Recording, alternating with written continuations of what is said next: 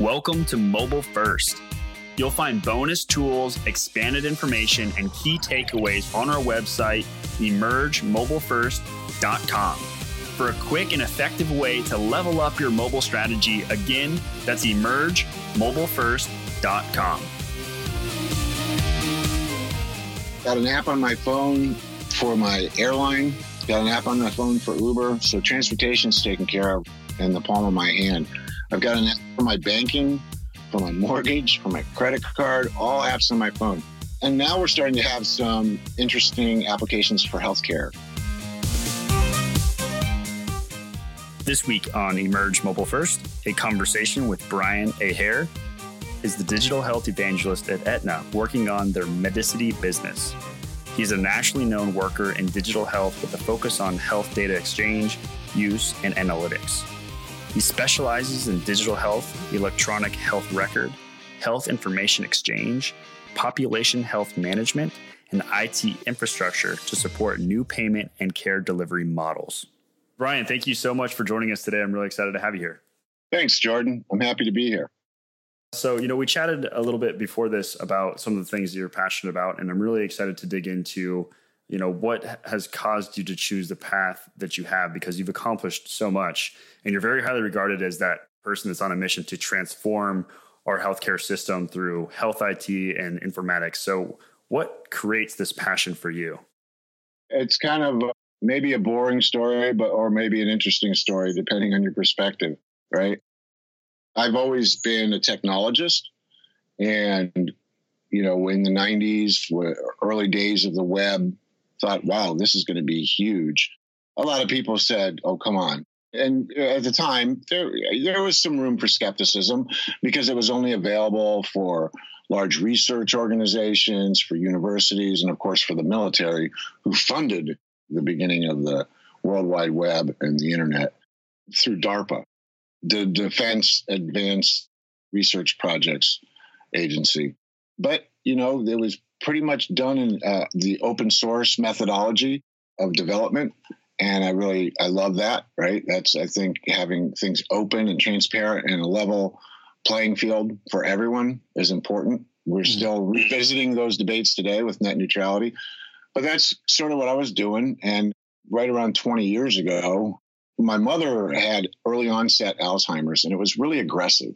And so trying to keep her in the home in Connecticut, in their home, right, where I grew up in Connecticut, and me and my two brothers and two sisters, now all five of us kids live in different states. My younger brother's an attorney, a healthcare attorney, actually, in Connecticut. He was sort of the man on the scene trying to manage things. And I'm the technology guy trying to watch from afar from the West Coast and just getting increasingly frustrated. And the problem was that it wasn't just me or my sisters and my brothers that could not access the information and that didn't even have accurate information sometimes. And then there were certainly gaps in data, a lot. Now, this is the 90s after all. Did you know back then the primary means of exchanging health information was the fax machine, because that was a really cool new device that you could send things over the wire, and all of a sudden a picture or a document would print out on the other side. Pretty cool technology, but not really so great for the use case in healthcare. Unfortunately, today it is still the primary way of exchanging health information. But I got really frustrated as the care declined, the level of care, certainly the quality of care, and the outcomes were not good. Now, we don't have a cure for Alzheimer's at this point, but there are treatment options available. But the information wasn't there to even make informed decisions. And it really caused a lot of stress on the family and on me personally. And my mother passed away, and it's kind of tragic. It was not a happy, good death. Now after 20 years in healthcare, I've seen happy, deaths where they were ready to go and the family was at peace with it. And it was not a really heart-wrenching situation, to be watching. But then other times it's a bad death. And this was a bad death. It was terrible. And I was kind of angry, at the health system a lot of people seem to get angry at the health system in this country. Mm-hmm. And I thought, technology can help here. What are you guys doing? After digging in, trying to find out why it was such an uncoordinated and disconnected care system that was trying to care, not just for my mom, but for all of us, right? Mm-hmm. And mistakes get made all the time. I started looking into the error rates, even deaths caused by medical errors and high numbers. And so it frustrated me. So I decided I'm going to go into healthcare and try and make a difference. That was the start of it all. I became a medical records director for a company that ran long-term care facilities. I was the first one to put computers in the clinical setting in those facilities. They had a computer. The business office had one computer, and the receptionist had a computer, and that was the only computers. But, we got some computers in there, started trying, I got more and more interested, and then went to work for the hospital in the IT department because, it seemed like there would be more opportunity to have a larger voice and make a bigger difference in the community. And I worked for the hospital for 13 years. And now, it's a string of events, started a consulting practice. My biggest 2 clients for a few years there. It was a pretty lucrative practice were HHS and the ONC, and then Aetna and Medicity. So sort of, the Aetna, big Aetna, and then Medicity is a part of it, big HHS, and then ONC is a part of that. But really broadly focused throughout the industry. And looking at 10 years ago, I was all in on we need to pay for value instead of volume of care. Sort of Don Berwick's notion of a triple aim, right? Where we can improve the experience for patients, improve outcomes, and ultimately lower costs. I believe very strongly that a technology plays a key role in being able to achieve those goals. And so for the last 10 years, I've been saying that, and now it's actually starting to prove to be true a little bit. So it's been an interesting journey that sort of describes my passion. And, every day I see cases of where the healthcare system in this country can be improved. Mm-hmm. Of us, if we keep our eyes open, we'll see, examples of that all around us. And so I look at the rest of our life, right, where we have Facebook and Twitter and Instagram and the rest. And then we've got apps on our phone. Mm-hmm. Got an app on my phone for my airline, got an app on my phone for Uber. So transportation's taken care of right in the palm of my hand. Mm-hmm. I've got an app for my banking, for my mortgage, for my credit card, all apps on my phone. And now we're starting to have some interesting applications for healthcare apps. So I think mobile first is a good beginning strategy. But we'll get into probably some more technology talk. I'm sure you've got that. Definitely. And it's funny because I came from kind of the opposite.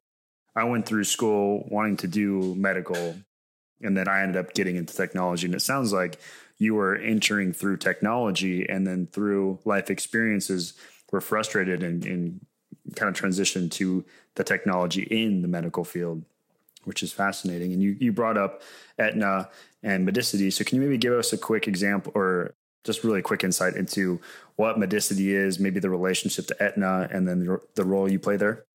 Sure. Medicity now is a part of Aetna. Aetna acquired Medicity 5 years ago. And so the idea being that Medicity is a population health management and data exchange and analytics platform that providers can use to help them succeed and even thrive in the transformed health system that I envision, that we've been talking about, right? Where you pay for value, where quality over quantity of care is more important. And we look at the regulatory landscape, certainly CMS in terms of Medicare and even in Medicaid now, they're looking at that as well and sort of driving care providers and clinicians into alternative payment models that allow them to be paid that way, right? Do away with fee-for-service. And in order to succeed in that, you need a platform that can, first off, enable what I say is liquid data, right? So the data can flow to where it needs to go. remove the blockages. Now, obviously, this is within the confines of the privacy and security requirements that we have around health data. You can't just ignore those. Mm-hmm. But, the other side of that is HIPAA. People will say, people in healthcare IT departments and HIM departments, after I give a talk, sometimes will tell me, well, wait a minute, HIPAA doesn't allow us to do that. So this is sort of oxymoronic that they're saying you have to give patients a copy of their record. We can't just give them a copy of their record. Well, actually, you can and you have to. You will be held liable for a violation of HIPAA if you refuse to. If a patient wants a copy of their record, you have to give it to them. Now, in the old days, a couple of years ago, right, because healthcare is so slow, they used to charge you per page, right? 72 cents a page or whatever. And if you've got thousands of pages, it can add up.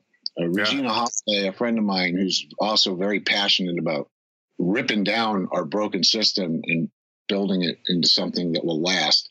She had the tragic death of her husband and had a really powerful personal story of how she had to, literally take a hand cart after they printed out the records. Then she had to pay them to print. Take a hand cart to wheel it across the street and up the block to the new care provider, to the new cancer center. And so, that's ridiculous. We have the technology to improve that. So anyway, Aetna looks around the landscape. I made a number of technology company acquisitions previous to that and over the last 5 years, and really built out a suite of companies, sister companies, tied together under an umbrella and consumer health services, where the idea being, again, that you'd have the IT infrastructure now in place to achieve your goals if you're looking towards accountable care solutions, which they are and they were. And that was sort of the point behind it. My weaving in and out there, I never thought that I would be an employee of a Fortune 50 company, a health plan. It would have been ludicrous 15 years ago if you told me one day I'd be working for one of the big insurers or a big pharma company, because that was my bias at the time. Mm-hmm. But I've actually come to realize that all of these companies, whether it's a small startup in Silicon Valley or Boston, or it's a even bigger than that, a company like United, or any of pick your pharma company, they're huge. But you know what? They're people. They're made up of people. It's the people that count. So trying to think of the company as this big monster that's eating everything, I don't know if that's helpful, but I used to sort of think that way.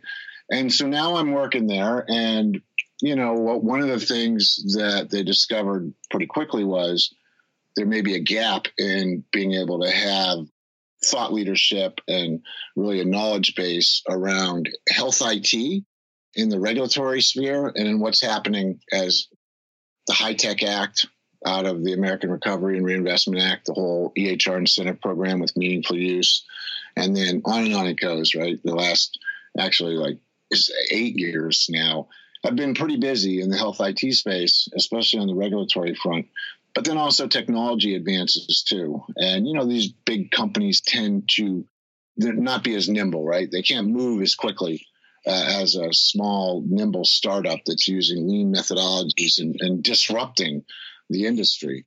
Right. It's possible that it can happen. There's some pretty big companies that are really innovative and interesting, but it's tough. And so, one of the things, they have a government affairs team. I meet regularly with them, especially, if there's something either pending to come out of Congress, the president's going to sign into law that has a big impact from the health IT space, or any of the different federal agencies, the alphabet soup of federal agencies that oversee our industry. There's regulations and guidance and different. Sometimes it's guidance that never makes it into regulation, but it still holds the force of law. So it's important to understand all those pieces and be able to then pull back and have a high level look, so you can really develop a clear strategy for success, right? And so I would say that, you have to have a platform for success. I'm not a sales guy, right? But I would say Medicity, it can be that platform. It is that platform for their customers. So most of what I do is around standards. So let's say the HL7 FHIR standard, the emerging standard, really to help promote data interoperability. Because this notion of liquid data in healthcare, Todd Park, when he was Chief Technology Officer of the United States, and prior to that, Chief Technology Officer at HHS, used to say this a lot. We have to liquefy our data. We're not even close to being there yet and really solving that problem. There's the new term now, information blocking, that comes out of the 21st Century Cures Act, which is now the law signed by both houses of Congress. It passed. Bicameral, bipartisan, right? Overwhelming majorities in both parties voted for the 21st Century Cures Act. President Obama signed it in December, one of his last laws that he put in place as president. And the Trump administration fully supports it. And matter of fact, Secretary Tom Price in Congress voted for it. Now, Secretary Price is likely to take a slightly different regulatory approach than the Obama administration, but still, in all, the law's there. There's no talk of repeal and replace the Cures Act or the MACRA law, which we could talk about because that's really important too. I mean, we're talking about upending the payment system for healthcare. And the problem with doing that is there's a lot of people that are making a whole bunch of money in this broken system right now, which is why it stays broken. You don't want to make changes. It's going to impact your revenue. Talking to a group of CEOs, CFOs, CIO types, right? Mm-hmm. And say, you know what? I've got some good ideas about healthcare and they're innovative, but you know why they're not going to succeed? Because none of you are going to support me in them. And, they're kind of looking at me. I said, well, because it means it's going to lower your revenues. Right. The goal is to keep people out of the hospital. We want healthy populations. So we don't need more hospital beds. We already have too many right now. And they're investing millions and billions of dollars, even today, this year, on facilities, building new wings in the hospital. Now, that's fine if you're building a wing for pediatric cancer or something, and you need that. But adding additional hospital beds, thinking that that's going to be competing, I don't know if that's the best strategy, because I believe Eric Dishman, formerly at Intel, and now he's in DC doing a lot of work, and he's brilliant, and he has the stats on it, and so his projection is thousands and thousands of hospital beds are now going to become unnecessary. Sort of an exponential decline instead of exponential growth, because the exponential growth comes on the technology side that supports people being able to be cared for in their community. We used to have computers. The only way to access a computer was through a mainframe. You had to have a terminal into the mainframe to do any computing. I remember that. That was a long time ago, kids. You have to walk through the snow every day to school, but uphill both ways. So, it was tough computing back then, but it was cutting edge, right? It was neat to have these giant computers that now, let's fast forward to today, my smartphone, which is a pretty good one, has more computing power by far than my first computer back in the 70s, my first desktop computer back in the 70s. So think about the change that that mobile has wrought on society over the last 10 years. It was only 10 years ago that anybody even thought about buying an iPhone because they weren't there yet. Mm-hmm. 10 years ago, Steve Jobs held up the phone and said, this is going to revolutionize things. And of course, God rest his soul, he was right. A lot of good innovations came from that era. Not so much has really happened since, other than improving processing speed, storage, and network connectivity, which just makes the device more powerful. But I think we're on the edge now of we're sort of at the inflection point on this exponential curve of, and I just noticed, I said mobile first, you've got to be thinking mobile first. And that's the name of this, right? I didn't say that for your benefit. Right. Well, it's by design. It's the hot thing at the moment, right? It's things we need to be thinking this way to make this change. And there's some other things too, I think, that are really important to tie into that, right? Because if you look at the price point for computing, right, the processing speeds continue to increase, right? Moore's law is what we're talking about in this specific instance of the exponential advance of information technology. Mm-hmm. But, so they're smaller and more powerful. That's why your laptop today that you go buy costs less than the one you bought 5 years ago and is way more powerful, way more feature functionality. Same thing with your tablet or your smartphone device. And so that continues. There's a lot of debate about what that curve is going to look like because, some gloom and doomers say Moore's law is ending and the sky is falling, and others think that we're all going to turn into robots. I think it's probably somewhere in between those two extremes. But I tend to agree with the data, right? It's all about the data, and the data shows this curve, and nothing seems to interrupt this curve. If you look at the curve, exponential growth of information technology, through starting off at the beginning of this, you could go all the way back to the development of writing, which is an information technology in itself, in the printing press. But let's start in modern times and say in the 40s. Neither wars, nor inflation, nor depression, nor political unrest and upheaval, none of it has had the slightest effect really on this exponential growth. It's just almost like a natural law. And so I think that we're at the inflection point where, if I give you $1 and I double it every day, right, 6 months from now, I'm giving you a whole lot of money every day. You reach a point where all of a sudden it shoots straight up and really skyrockets because it keeps doubling. That's exponential growth. And we're at that inflection point now. So when you think about the things in cloud computing that are available that impact mobile technology, because even as powerful as my blessed phone is, it can't do everything on its own. So accesses services through the cloud for things like voice recognition and translation and a whole host of other type services that are really useful on your phone, but that your phone can't really do on its own. And that's where you start thinking about machine learning and artificial intelligence and its application broadly to society, but then focusing on healthcare. And it's certainly, I think 2017 is the year it's having a big impact in healthcare. Certainly has a lot of buzz. There's opportunity to use tablet devices and other mobile devices in conjunction with cloud-based servers that can handle the heavy lifting, the quantum computing really that's required to do this stuff that can improve care. So, Brian, I think maybe to drill down and get a little bit more specific, as let's say a CIO or CTO or someone in a director of operations or even in patient experience, what are some things that I could be doing to overcome some of these barriers to expedite this curve?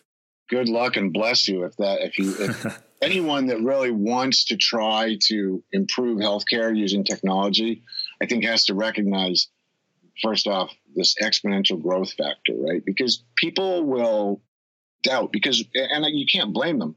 I struggle to overcome my linear thinking all the time in terms of technology. We're analog animals. And so, we look at things and expect to see things at a linear scale. It's nice if it goes up, but sometimes it goes up. Look at the stock market line, right? It generally goes up over the last 10 years, but it goes up and down, up and down, up and down, and hard to predict. But you can smooth that curve out and see the trend, and it's certainly going up. But thankfully, it's not growing exponentially because I don't know what the world would be like then. Thinking about it in terms of exponential growth of technology and then how you might use it, because by the time you put a program in place and, the results are in and you say, this is successful and we're going to scale this now throughout communities all around or throughout, a broad coalition of vendors or whatever your idea is, then you need to be able to scale this. 2 years have gone by and guess what? The technology has advanced. And so this is why in the standards realm, I'm not looking at HL7 transactions for ADT, right? Because that's there, it's solid, and it's not going to be replaced anytime soon. And I'm looking at what are the emerging trends and technologies so that 3 years from now, 5 years from now, I can accurately sort of forecast where we're going to be in terms of technology capabilities. And so I would say, don't be afraid, right? Somebody says a year ago to me, blockchain technology is going to have a massive impact on healthcare. The person who told me this is somebody I really admire and respect quite a bit, and founded the Hyperledger Foundation. He's on the board of Linux. He helped start the World Wide Web with Apache servers, and he knows his stuff. And so I'm not going to scoff at him, but I'm a little doubtful. It took 6 months of investigating blockchain technologies and said, well, dang, he's right. This is huge.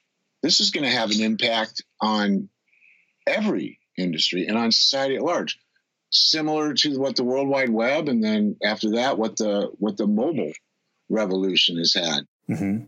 Massive societal impact, and impacts every industry, including healthcare. And I believe that, and now others are starting to believe it too. But 6 months after I'm known as the digital health evangelist, because I evangelize digital health, right, as a solution to a lot of the problems that we're trying to solve. And I get passionate about it. And a lot of people believe me. But then there's always people that say, yeah, no, Aher, you know what? You don't know what you're talking about. That's insane. That's Bitcoin stuff, and you should just look away. But it's so much more than Bitcoin. It's a distributed ledger technology. The same thing with machine learning and artificial intelligence, which is a little further ahead, quite a bit further ahead than blockchain technology in terms of its impact and its implementation in healthcare. But 2 years ago, nobody wanted to talk about artificial intelligence in healthcare.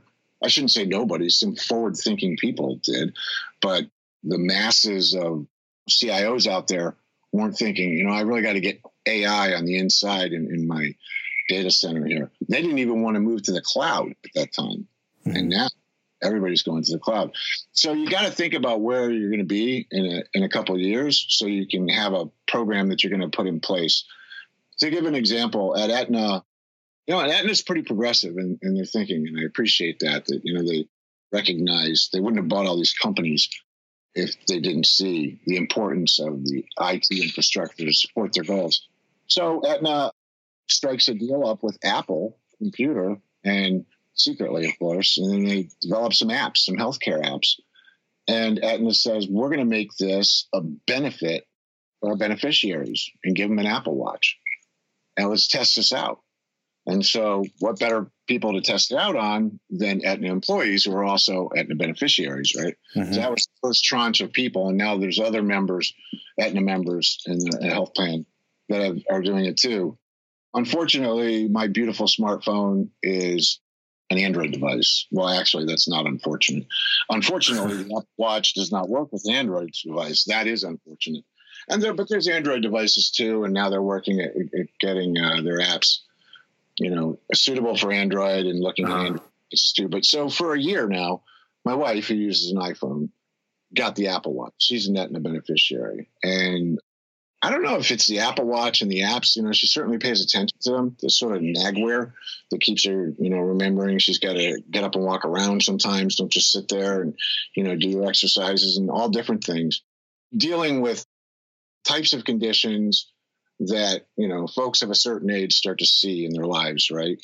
High blood pressure. If you're overweight, you could wind up being pre-diabetic, right? And these are the self-inflicted healthcare wounds of society where, it's lifestyle choices that we make that can impact our health. It's not always what happens, as a matter of fact, it's rarely what happens in the doctor's office that's going to really make the biggest difference. And so the Apple Watch, which is relatively new on the scene, mm-hmm. has some great potential, along with other wearables, right? And usually it's in conjunction with a smartphone. I don't think it will need to be for very long. I think that you won't have to the Apple Watch will have its own cellular connection and will have its own plan for data, and you won't have to have it running through Bluetooth on your smartphone because that doesn't make any sense. With 5G coming out, there's a lot you can do, a lot of bandwidth things that you can do mobile now. But again, that's sort of innovative thinking that a health plan used with sort of cutting edge technology to drive improvements in health and wellness. Now, why does the health plan want to pay for that? Because if you improve health and wellness, you lower costs. Mm-hmm. And there's obviously different techniques and different approaches that you would take for dealing with seriously expensive, the top expense category with multiple chronic conditions, oftentimes with a mental health component thrown in too. These are incredibly expensive patients, right, to care for, especially if their primary source of accessing the healthcare system is through the ER. Anything avoidable ER visits and readmissions that you can do is a good thing. Hence my earlier point about we don't need all those hospital beds. We need to keep people out of your hospital and keep them healthy to lower costs. I think you can use a lot of these technologies in ways that can accomplish those types of goals, right? That can improve care, improve health and wellness. My philosophy on it is it has to be community oriented. It can't be some institutional type of feel to this. You really want it to be local. Healthcare is national, sure. I work nationally in healthcare in a lot of different spheres, but ultimately at its core, healthcare is humans caring for other humans. Mm-hmm. And that's a local level. And so healthcare is more local than anything. Can you give an example of what you mean by local healthcare? Well, sure. If you have a relationship with somebody, then it's much easier then to build in behavior modification to really, to understand what the situation is and the problems that they're facing. To give an example, there's an elderly woman in the county east of here. It's a rural county in Oregon. It's over 100 miles to the nearest care provider, and the hospital's even further than that. And she's dual eligible, Medicare, Medicaid. She lives on the ranch, the family ranch. The kids are grown and gone. They didn't want a ranch. Dad died. She's there by herself. And, she misses a lot of her doctor's appointments. Well, especially in bad weather. That's mm-hmm. understandable. She's an elderly woman in a rural county trying to drive in sometimes, precipitous weather in the dark. It's not a good idea. And so she misses the appointments and ends up her health declines to the point where she's taking an ambulance ride because anybody's fit enough to ride in an ambulance, right? Mm-hmm. And shows up at the ER. And so how do we deal with this, right? Here's a woman, lovely lady, and the taxpayers are footing the bill for an ineffective care system that's really not providing health and wholeness to her, and spending more money than you need to get the poor results you're getting. It's just, this is common. You could find folks like May all over the country in rural communities everywhere, and even in urban communities as well, similar types of problems. But if you look at her life, if you have someone actually go talk to her and build a relationship with her, you discover that she actually does have a social circle. She has folks she plays bridge with once a week. She's got her church group, on Sunday, and then once a week over for the Bible study thing. And then there's all kinds of social interactions that she has. So she's not completely alone. There's people that care about her. And you have to be able to tap into that, to the people that care about the patient.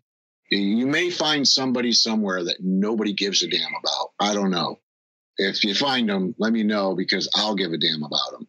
But, there's usually people that love you, so buckle your seatbelt. Somebody loves you out there, And it might be really good to think about that in the healthcare sense of, so there's a community of people, right? I mean, we shop locally and we buy our food. Now the food not necessarily grown locally, but we don't want to have to fly to San Francisco here from Oregon every time we want to go grocery shopping. That would be ridiculous. Right. And I don't want to have to drive 500 miles to go get a simple procedure done. And I really don't even want to have to drive the 7.2 miles to my local hospital from where I'm sitting now, because oftentimes these types of care can now be provided virtually. And what I mean by virtually is telemedicine, telehealth solutions that you can use. Another thing Aetna has is an app that you can then, it's called Teladoc, They partnered with Teladoc quite a while back. And so if I have a simple thing that I want to go see a doctor about, say on a Saturday afternoon, I can fire up the app, and in minutes, I'm speaking to a triage nurse, and then I speak to an actual real live doctor. It's kind of like Skype, but it's more secure because they have to meet all the privacy and security requirements. But imagine, right? So you have to think innovatively and think about what this type of technology means. Young moms, who I think are probably the driving force in healthcare today, right? Mm-hmm. Mama bear wants her cub to be taken care of, and they're not just going to sit back while everything goes to hell. So they're involved and they're engaged by and large. There's some that aren't, and that's a problem. But, they are really, as a group, really activated. This is the perfect instance here where the example of someone I know both sides of this. I know the doctor, she's fabulous, and she's all in favor of technology to improve healthcare. And the mom, and they have they know each other. They have a relationship. By the way, that's back to that. It's good if you have a relationship with your doctor. Your doctor gets to know you. It's hard to do that in a 7.5 minute visit. Mm-hmm. But healthcare has, there's some downsides to sort of the industrialization of healthcare. So she had her kid, third kid, has an ear infection. Now, mom knows it's an ear infection. She happens to know now because it's her third kid and she's been through this before. She actually knows, the Latin term for what the kiddo's got. She knows the exact drug that's going to be prescribed and the dosage by the weight of her child. She knows all this, right? She knows the diagnosis and the treatment plan already. But mostly in our system today, first you'd have to try and get an appointment. Good luck. And then go to sit in a waiting room with other moms and dads with their sick kids sneezing on each other. And that's not good for anybody. So that she could go in and confirm that her diagnosis was correct. And can you just give me the script? I got to get going, because she's a working mom too, by the way. Mm-hmm. So she's got to take time away from work to do all this. It's very inefficient. And there's better ways, right? So with the Teladoc app, you can just simply show a picture of the kid's inner ear with your smartphone, and the doctor's right there looking at it and says, yep. And then they electronically prescribe the prescription to the local pharmacy. And sometimes the local pharmacy will even deliver it. A lot of times now, they'll even deliver it right to the house, or you can just run over and pick it up. It saves a lot of time, makes your day more productive as a caregiver. And if you're an adult patient and similar, you can think of different ways where this could really apply. I think things like that are going to continue, where you're mobile. You have a doctor in your pocket, right? And in your hand, right in the palm of your hand. And so that can lower costs and improve the patient care experience. So I expect to see a lot of big things out of my telemedicine colleagues over the next couple of years because of the technology that's now available that wasn't there 5 years ago. Yeah, that's really cool. And I'll make sure to link to this in the show notes for everyone to go check out as well. And speaking of that, Brian, I know you're really active and passionate about this. And like you mentioned, you follow the trends and forecasting of what's to come. Where should we go to keep tabs on your work? Where would I go? That's a good question, because I need to go. I'm going to think about this. I need to know where I go to keep tabs on my work. A lot of times people will say to me, oh, well, what do you do? Because I'm in Aetna. I have my name badge right here on my desk. It says Aetna and has my ID number on it. And I can swipe that or hold it up to the door, and the door will unlock at areas where I have access to. So that, it's RFID. It's kind of cool. And if I'm at a conference, which I go to a lot of conferences and I speak, or I just go as an attendee and learn stuff, got an Aetna name badge on, and they say, oh, did you leave Medicity? No. Medicity is actually owned by Aetna. I guess a lot of people didn't know that. So, well, what do you do? I say, I'm going to figure that out and I'll get back to you. My boss is asking me that same question right now, and I've got to come up with an answer for this annual review time. What do I do?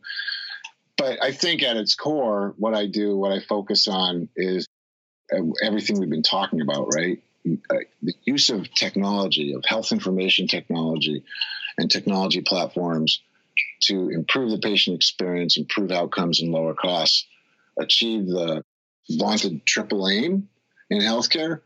And so the way I do that primarily is through standards work. The Direct project I was involved with from its inception, and now Direct Secure Messaging is pretty common. And you're going to hear a lot more about that as time goes on over the next couple of years, because that's another area where I think we're going to see sort of an explosion. It's already been nationally doubling every year for like the last 4 years. So that's pretty huge. Millions of transactions every month with thousands and thousands of providers and healthcare organizations. The idea there is to get rid of the fax machine, because that's one of my calls to action, right? It's a bumper sticker, easy to remember. Kill the fax. Now I can add on to that and say, because the fax kills. I working in the long-term care industry for almost 4 years there before I went over to the hospital side, and then off into the consulting and then into the vendor and now into the payer. So I'm looking at it through a lot of different lenses, and it's the same thing. It's inefficient, and also it's dangerous, because you know how many times I've had faxes misdirected to my office that had nothing to do with anything to me. One time it was from a neighbor of mine, and I looked at it to see what it was, and then said, "Oh, that's my neighbor. Oh, wait, I didn't want to know that.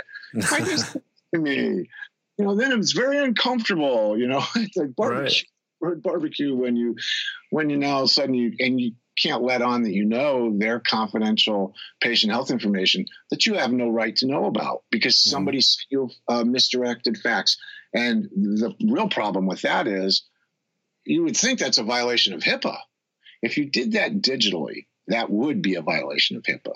If you were sending the wrong information electronically and securely, but sending it to the wrong recipient, that's a violation of HIPAA. You can't just send patient health information willy-nilly all over the country, right? Except on a fax. For some reason, in their Luddite wisdom, they decided that the fax machine was an exception to HIPAA. So that information came to me. I didn't want it, didn't need it, shouldn't have had it. But even more importantly, so I call them and say, you sent this to me, and now whoever sent the fax, the floor nurse or whoever it was, is on break, right? And by the time they get it straightened out and figured out, and sometimes they just don't even bother. They say, thanks for letting us know. But sooner or later, maybe they get the information to where it was supposed to go, maybe too late, right? These data are important. They're life-saving data, right? And if you don't have the data, then you're much more likely to have a mistake occur. Not necessarily that you made an error in judgment. You just didn't have the right data to support a really good conclusion. So I always say this, and I don't know how much time. I mean, I could talk for another hour with you if you'd like. We'll have to extend the show. But one of my memes this year is gaps in data lead to gaps in care. Everybody's always talking about gaps in care as a problem, and it's true. About the care management process, gaps in care is a big problem. But, gaps in data are going to create gaps in care. And so that's why I think it's really vital that we get the health information to the right person in the right place at the right time so that they can provide the best care possible. Brian, I mean, I'm looking at your Twitter feed right now, and it looks like you're really, really active on Twitter. Yeah, that's where you can go. So okay, that's what I thought, yeah. It's just my last name, which only has 5 letters. A little social media tip. I keep getting approached by marketing companies and different people that, want advice. When I was doing consulting, I did a little of that. But, for me, it's a hobby, right? It's like stuff that I'm thinking about or reading. I've got it down to a science now where one click and it's posted on LinkedIn and on Twitter and sometimes on Facebook. If it's, Facebook, my friends would be leaving in droves if I kept hounding them with health IT stuff. But in the professional space with Twitter and LinkedIn primarily, that's a great place to share information. And then I can go back and remind myself of different things I'm working on. So you'll see a lot right now about the things we've been talking about, right? Like blockchain, artificial intelligence, machine learning, automation. And you can dig in pretty deep because, I've made a lot of friends along the way that think the way I do. And so they're actually the experts. I just sort of follow where they lead. Nothing groundbreaking I'm doing. Somebody else has already thought of it. But at least I've got the wherewithal to say, hey, that guy's right. And so I'm going to go that direction and agree. And, I've been wrong. Of course, everybody's wrong. But I think if you're not wrong ever, if you don't fail at all, first off, it'd be a very boring life for you. But the other thing is, too, you don't learn too much because you have to try new things that you think you can't maybe do, but you're going to try it and then maybe find out that you can, or maybe fail and learn from your failure. I've learned way more from my failures than I have from my successes. As a matter of fact, I think that's the secret to success, at least for me, is don't be afraid to fail. If you're afraid to fail, you're not doing anything. You're not stretching yourself. You're not reaching beyond, the normal shallow boundaries that we have. And so stretch and reach and don't be afraid to fail. And if you're the kind of person that doesn't accept failure, right? That if you're in a supervisory position and you just will not accept failure, well, you're probably going to be facing a lot more failure in the long run than if you're willing to accept an iterative process of improvement so that you can learn from each little failure, but ultimately in the long run, have a big win. And I've seen that play out a number of times in healthcare technology. So I'll make sure to link to these references that you're plugging here and make sure to follow Brian's Twitter. Like I mentioned, he's really, really active on it to keep an eye on. Ahair, it's real easy to find. That's why that one, I don't know why I didn't think of it when you asked the question. The other thing too is ahair.net, www.ahair.net is a blog. Now I'm not as active on my blog lately, like for the last year. I've got some posts there, but I was a rich archive there. I used to be much more active. It actually is kind of what propelled me onto the national stage in the sense of talking about these things and having a platform that, it's amazing to me that actually it did. So it's a blogger hosted blog. So Google Analytics come with it, right? It's free. I don't have ads on mine. I don't like the ads. So somebody else can try to figure out how to make money off me. But they do give you Google Analytics, and you can look and kind of see some interesting things about readership and see when you posted it. Is it more popular to post on a Thursday afternoon at 3:00 or on a Monday morning at 10 a.m., right? It's an interesting question. And it might be different depending on the type of content or on who you are and who your readership is. I started looking at some of that stuff just in an interesting way, not like in a search engine optimization, because I really don't try that hard at this stuff, and I don't want to. If it's work, it could be maybe become a little bit drudgery, right? So do what you love, and it's no longer work. Well, I discovered that first off, my readership started to explode right around 2010, and one of the things they have is a cool map that you can look at and see. You can drill down and see where the hits are coming from, right? Based on their IP address, you can locate them. You don't have a ton of information about them. You have what sort of operating system they have and this and that, right? But I started to see a lot more activity in the San Francisco Bay Area and the Washington, D.C. area. And Washington, D.C. area, they were all primarily using Windows operating system with some Apple thrown in. Bay Area was a mishmash of operating systems, but a lot of Linux and open source people. I thought that was interesting. And then come to find out, they're actually reading my blog, because I posted almost daily. They were reading it in the White House. And when I met Anish Chopra, he had been praising my blog to people when he was talking to them. And so that explained it, right? That explained the rise. It wasn't like all of a sudden I started saying really smart things, because I don't change. If I thought Aetna was all wet and they're full of it, I would say so. And maybe they'd fire me, but guess what? If I think they're all wet, maybe I don't want to work there anyway. I was looking for a job when I found this one. Actually, I wasn't, but they found me. But still, somebody else will find me. I really think that, stay true to who you are, and it really comes out better in the long run. And so that's what I've tried to do on Twitter and my blog. LinkedIn's a different story, sort of an online resume, but they have LinkedIn Pulse, and you have the opportunity, if they consider you an influencer, right, or whatever. I don't know what measurements they use for that stuff. I get called an influencer all the time, and my wife laughs because you should see me with my dog trying to get her to do what I want. I'm not very influential there. But, I guess it's based on some sort of recognition in the industry, along with some data and stats that show, okay, you're influential in this particular area. But I have been sort of influential there just in the last year, primarily because what happened in January, I was awarded the Digital Health Evangelist Award for 2017 by a group that does these things every year. They have a big soiree down in San Francisco that unfortunately I wasn't able to attend because we were in the middle of a blizzard here in the Gorge. Can you believe that? You're from around here, Jordan. We had a blizzard, and it was nuts. It was like incessant. After shoveling 3 feet of snow, here comes another 1.5 feet. What is going on? But anyway, the flights were all canceled out of PDX, the Portland International Airport. Wasn't having any flights coming in or out. So I couldn't go down and actually take part in the award ceremony. Instead, I posted on my blog a video of me using my snow-covered mailbox as a podium to give my little acceptance speech. But, this is Rock Health, Goldman Sachs, Fenwick and West, and some others that have, these are in, Goldman Sachs and Rock Health. They're kind of important in the investment community around digital health arena. So I'm really honored that I was recognized for that.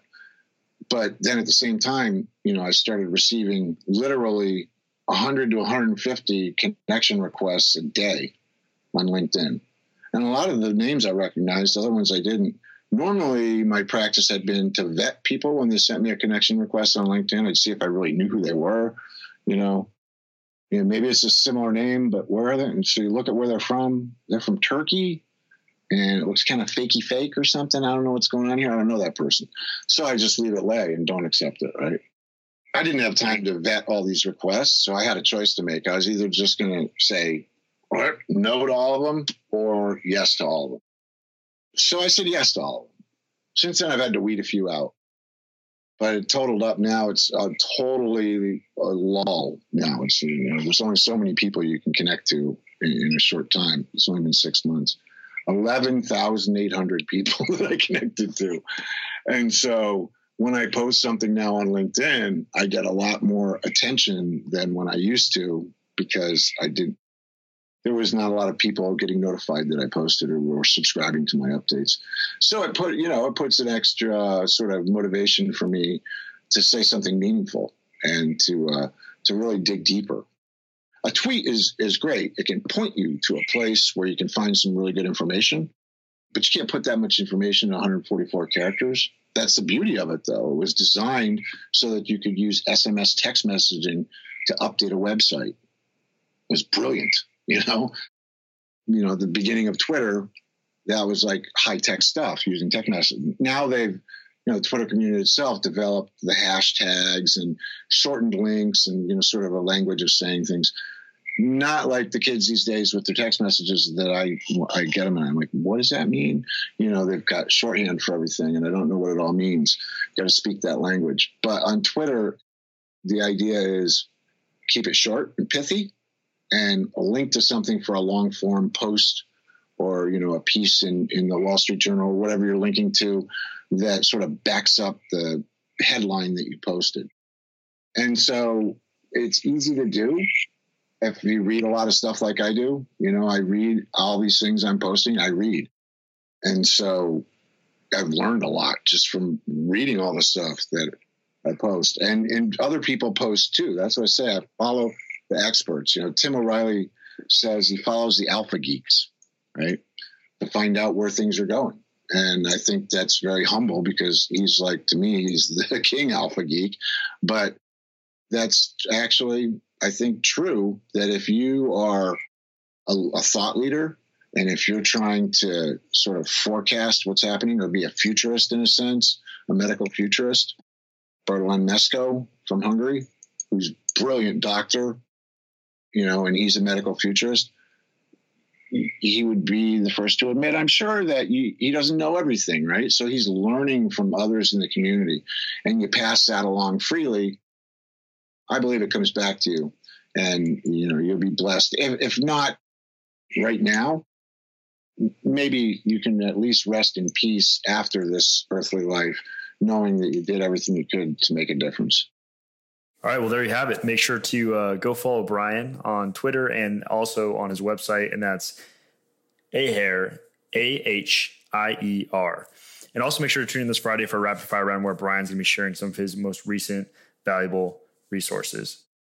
Thanks for spending the time with us today and, really helping us see what's coming and really talking through some of the regulatory things that you're focusing on and some of the challenges and really what inspired you to really have this passion. So I really appreciate you being vulnerable and sharing that and spending some time with us today.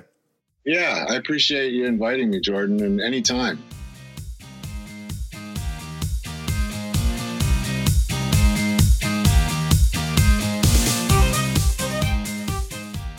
Hey, thank you for listening. Make sure to tune in this Friday for this week's guest resources from our rapid fire question round.